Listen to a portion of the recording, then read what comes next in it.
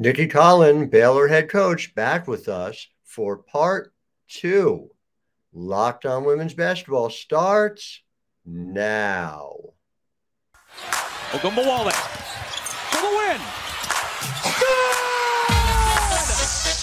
Good! You are Locked On Women's Basketball, your daily podcast on women's basketball.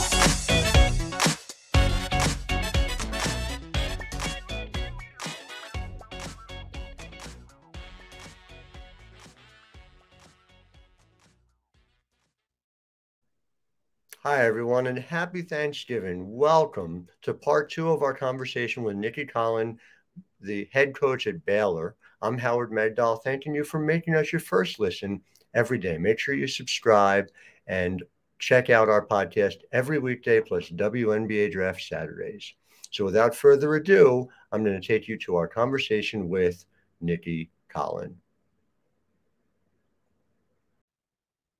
So in terms of who you described as the master of the playbook is Caitlin Bickle, who is somebody, I asked Sarah Andrews, who is the most underappreciated player on this roster. And she said, Caitlin, without a moment's hesitation, are there just a lot of different ways in which that manifests itself where it's clear not just to her teammates, but to you as well on a daily basis? I mean, I've known since the first week I coached Caitlin that she could impact us in a big way. That I think she was someone that I'm not suggesting the last staff didn't see as valuable, but I'm not sure she checked all their boxes for post player, in a high-low system. And I feel like she's someone that can pick and pop and play off the bounce a little bit. She's a good passer. I mean, there were so many times last year, or even with our roster a year ago, where there were certain things I couldn't run with Queen and Liz, that I could run when Caitlin went in the game, regardless of who she came in for or was with, because she could throw the lob past the Liz on a back screen. You know, she was a good decision maker. So having someone that can, even though her numbers, it's so frustrating because she shot 19% from three last year. The kid can shoot it, it's part of why she didn't shoot it well was there was a hesitancy, even though that wasn't a hesitancy because of something we told her as a staff. It was just her wanting to defer to Nalissa, wanting to defer to Queen. So there was like a hesitation to, I'm open. There were times when she would make it and be apologizing because she missed somebody as she's running back on defense and the ball went in the basket. And so I think her growth comes into being more of a leader because now ultimately she'll get herself in the starting lineup. But it's consistently making the three, even if it's not at 40%, but she's at 30%, there'll be a different respect for her, and now it becomes easier to be a great passer. But when we talk about underappreciated, it really is, it's attention to detail, knowing the game plan. If I said, Caitlin, run the point on the green team, she can run the point on the green team. Not that she's a point guard, but she knows every position on the floor and she knows what we're looking for in a play, just not where she's supposed to go, which is a big part of young people. Like they just want to run the play right. They don't even understand what the options sometimes are on it. And so, but she's our best screener, and something that's obviously doesn't show up in the stats, but there should be such a thing as a screen assist, because whether it's off the ball or on the ball, like if I'm Jamie and I want a stagger screen, I know Caitlin's going to clean up whatever my defender does off the first screen. She's going to really know who she's supposed to screen and read what they do. When we get into early offense, our step ups and drags, she understands how to go to the defense and not just leave the guards like hanging out to dry. And so it's just little things like that that makes your team flow. I mean, it's underappreciated, but there's a reason why teams look good. And sometimes it is just because someone is setting the screens and making the passes, and it doesn't always show up in the box score. But she's talking on D, I mean, she's really a good communicator. We need that. We need the screen assist. We'll have to petition Synergy, I think, to make that happen. I will just say, just to sort of take it back to the style of play. You guys, you talked about you wanted to run more, and even get beyond pace. Transition, you were 16.3% of the time, which is, around the midpoint in terms of Division I. When you were in transition, you were the 90th percentile. You were as efficient in transition on offense. I'm going to get the exact number. You were 5th in the country in how efficient you were in transition offense. And I guess I wonder how surprising that number is to you. And, is that something where you think you can be even better just because it's just the sheer number of transition opportunities? Yeah, I mean, we need to be in transition more. I would tell you it was also our highest volume of turnovers. So I'm going to flip it around and say my frustration was not taking advantage of almost primary break. I felt like we were good in secondary, early transition. We got really good in our early actions. I don't think primary break, we were as good as we could be. We didn't put enough pressure on the rim with a rim runner. I think when you have the rim run pressure, it makes it easier to get shots on the wing. Philosophically, coaches are very different. I don't believe in just throwing the ball ahead. I want to put pressure downhill. I want our shooters to get their feet set. I want to touch the paint and I want to kick it out. Like our shooting percentage, when we just threw it ahead to Jamie and she catches the ball over her shoulder and steps into her shot, she's just not a very efficient shooter. Right. But when her feet are set and someone gives her an inside out pass, and I think probably every team's that way. Obviously, you look at your team in a way more in-depth perspective, both overall and player, because to me, there's always like general rules and then there's player different rules. Like there's exceptions to rules, and, no one's not throwing the ball to Steph Curry, wherever he is. And so I think it's about this team really understanding what other people are good at. Like for us, I would say go throw it ahead to Katarina, our Brazilian junior college transfer, because she's such a good downhill attacker. But don't throw it ahead to Jamie. Like really attack the paint and get her a shot, and really getting us to understand, like there's going to come a point in time where I'm trying to get Asia, hey, when you defensive rebound, I want you to push in transition. I want you to understand how if you don't get primary break, how you can dribble handoff right into next actions, and I think it's an evolution process that we're not there yet, but I feel like is going to develop over time as we start to play in games, and she's grabbing those defensive rebounds. Like there are certain players that it's all about outlet and fill. But with her, can we get in transition even more if we have someone that can really play in transition? I've used Alyssa Thomas before, but this idea of Connecticut was so good in transition when she grabbed defensive rebounds. Now everybody's filling and you got a decision maker at the 4, and who's stopping her? Is it a guard trying to stop her?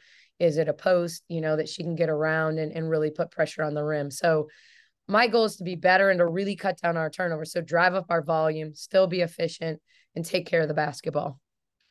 Doing that with a young group is, of course, difficult. And you mentioned Katarina as a JUCO transfer. You also have a really interesting group of freshmen, whether it's Dariana Little-Page Budge or Kyla Abraham or Bella Fauntleroy. How have they looked early on, and what is it reasonable to expect out of what they can be for you as first years in this system? I think, I think Kyla, when you look at Kyla, you see Queen, like just body type, how she can run, how she can block shots. But I think she's probably, she needs time, she just,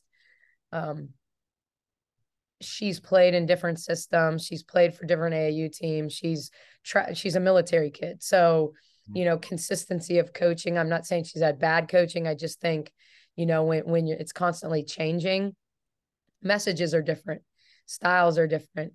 I think Bella and Dariana are both going to play, and they're both going to play significant minutes. Sometimes some games more than others. They're similar and totally different, at the same time. Dariana is a mid-range pull-up kid that gets bounce and balance, from her dribble.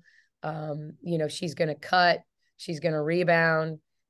She's going to do all the little things. I like to refer to her as like a throwback player. Like at the end of the day, you may not be overwhelmed by her, but she's got 5 steals, in a scrimmage. She's grabbed 8 rebounds. She's got 6 points, and all her teammates like playing with her because she doesn't take bad shots. She's not out there hunting her own.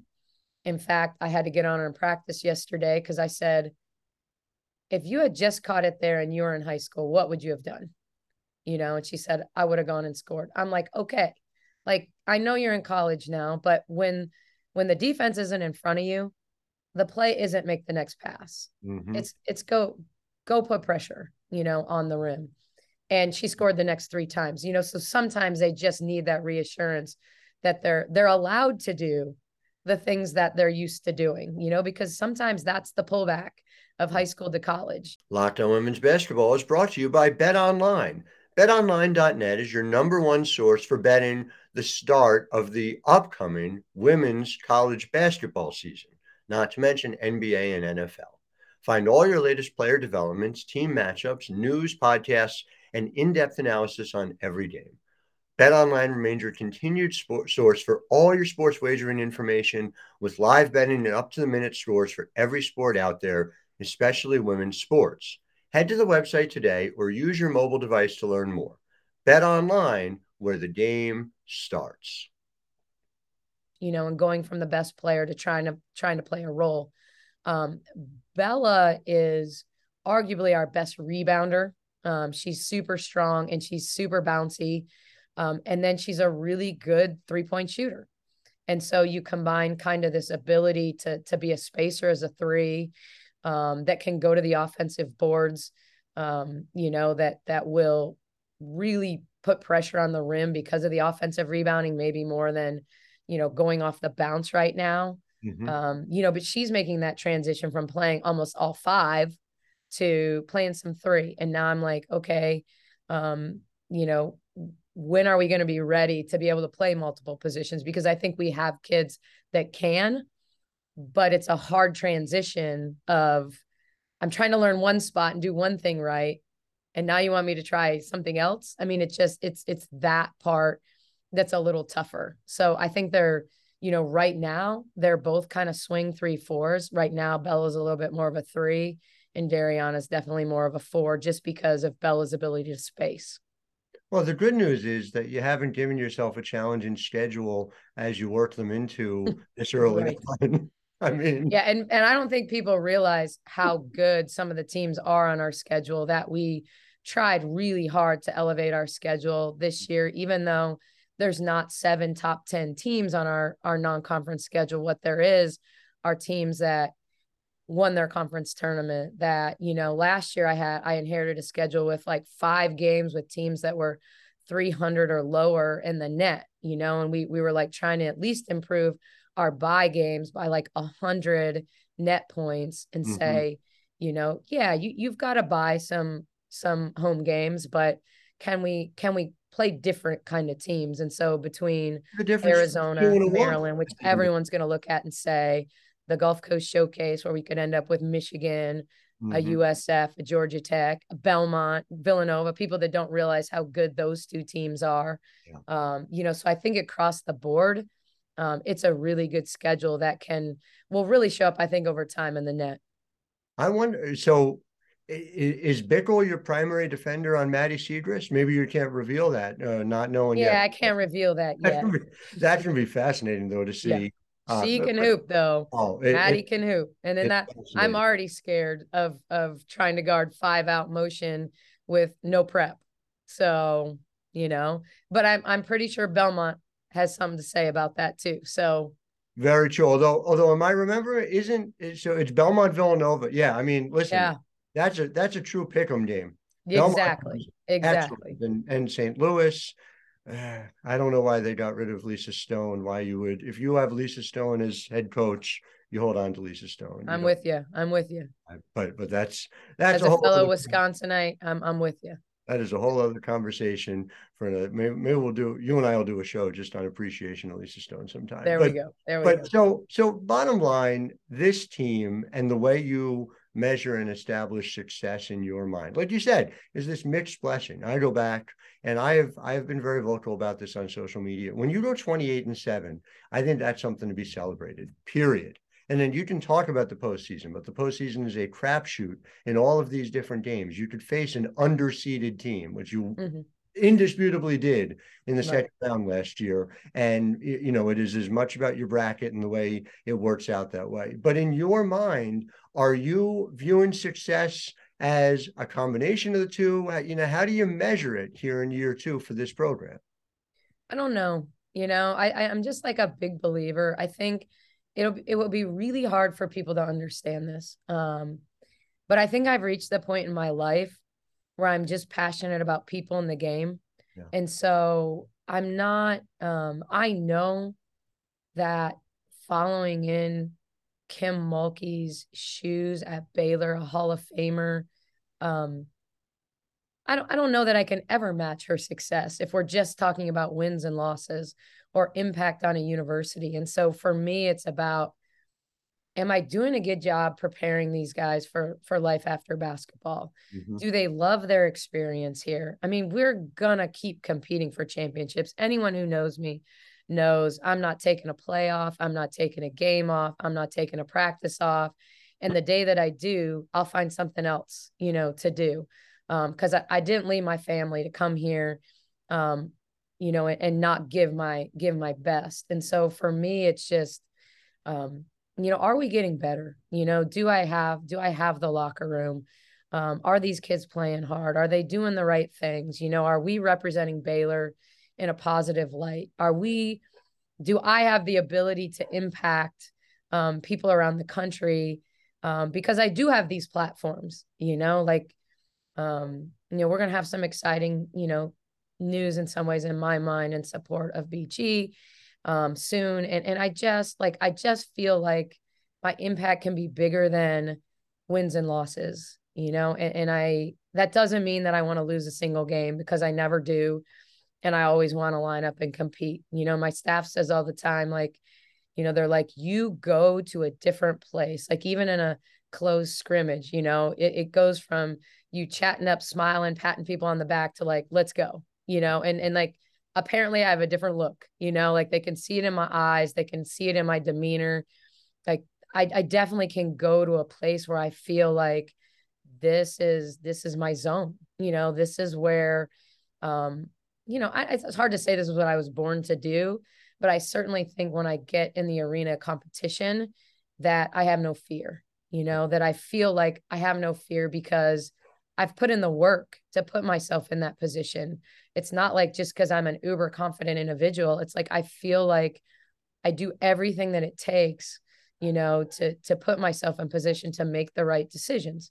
And I'm still wrong sometimes, you know, like I still call the wrong play, have the wrong substitution, but I'm also super accountable in terms of I always want to be better, you know, and I'm always watching European basketball, EuroLeague started. You know, I'm not watching it because maybe I'm going to see a player I know or a player I'm going to recruit. I'm watching it saying, what are the trends?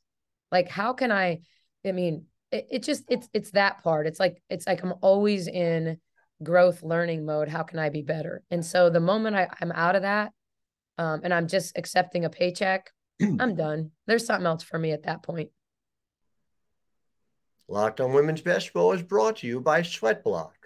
Jennifer used to wear multiple shirts and fold toilet paper in her armpits to try to hide the embarrassing sweat. Not anymore, thanks to Sweatblock. The Sweatblock wipes have been a bestseller on Amazon for the past 10 years with over 10,000 five-star reviews. Don't miss this opportunity to try Sweatblock. If you or someone you love is experiencing embarrassing sweat or odor, try Sweatblock. Save 20% with promo code LOCKEDON at sweatblock.com. Also available on Amazon. As a point of personal privilege, I don't think I've ever seen anybody who works harder than you in this business. I have seen you do go to a different place when you're out on the court, but you also have a legacy of players who I have spoken to through the years who are always grateful for the opportunity to have played for you and to have learned from you. And so it is about both. And so I think it's important to highlight both of those things. I also would be remiss not to point out how vocal you have been about Brittney Griner and how important that is and how it stands out. And I know that for all of us who want to see people with platforms using them to help shine a light, how much that means. So I thank you. I know our listeners do as well. And to our listeners, make sure you are tuning in to Baylor, who is a must-watch always. And we'll be doing plenty of it over the course of the season and covering the program quite a bit. But Nicki Collen, always a pleasure. Thank you very much for your time, and best of luck this season. Thanks, Howard. Locked On Women's Basketball, your first listen every day. For your next listen, check out the Locked On Sports Today podcast. The biggest story of the day, plus instant reactions, big game recaps, and take of the day. Available on the Odyssey app, YouTube, and wherever you get podcasts.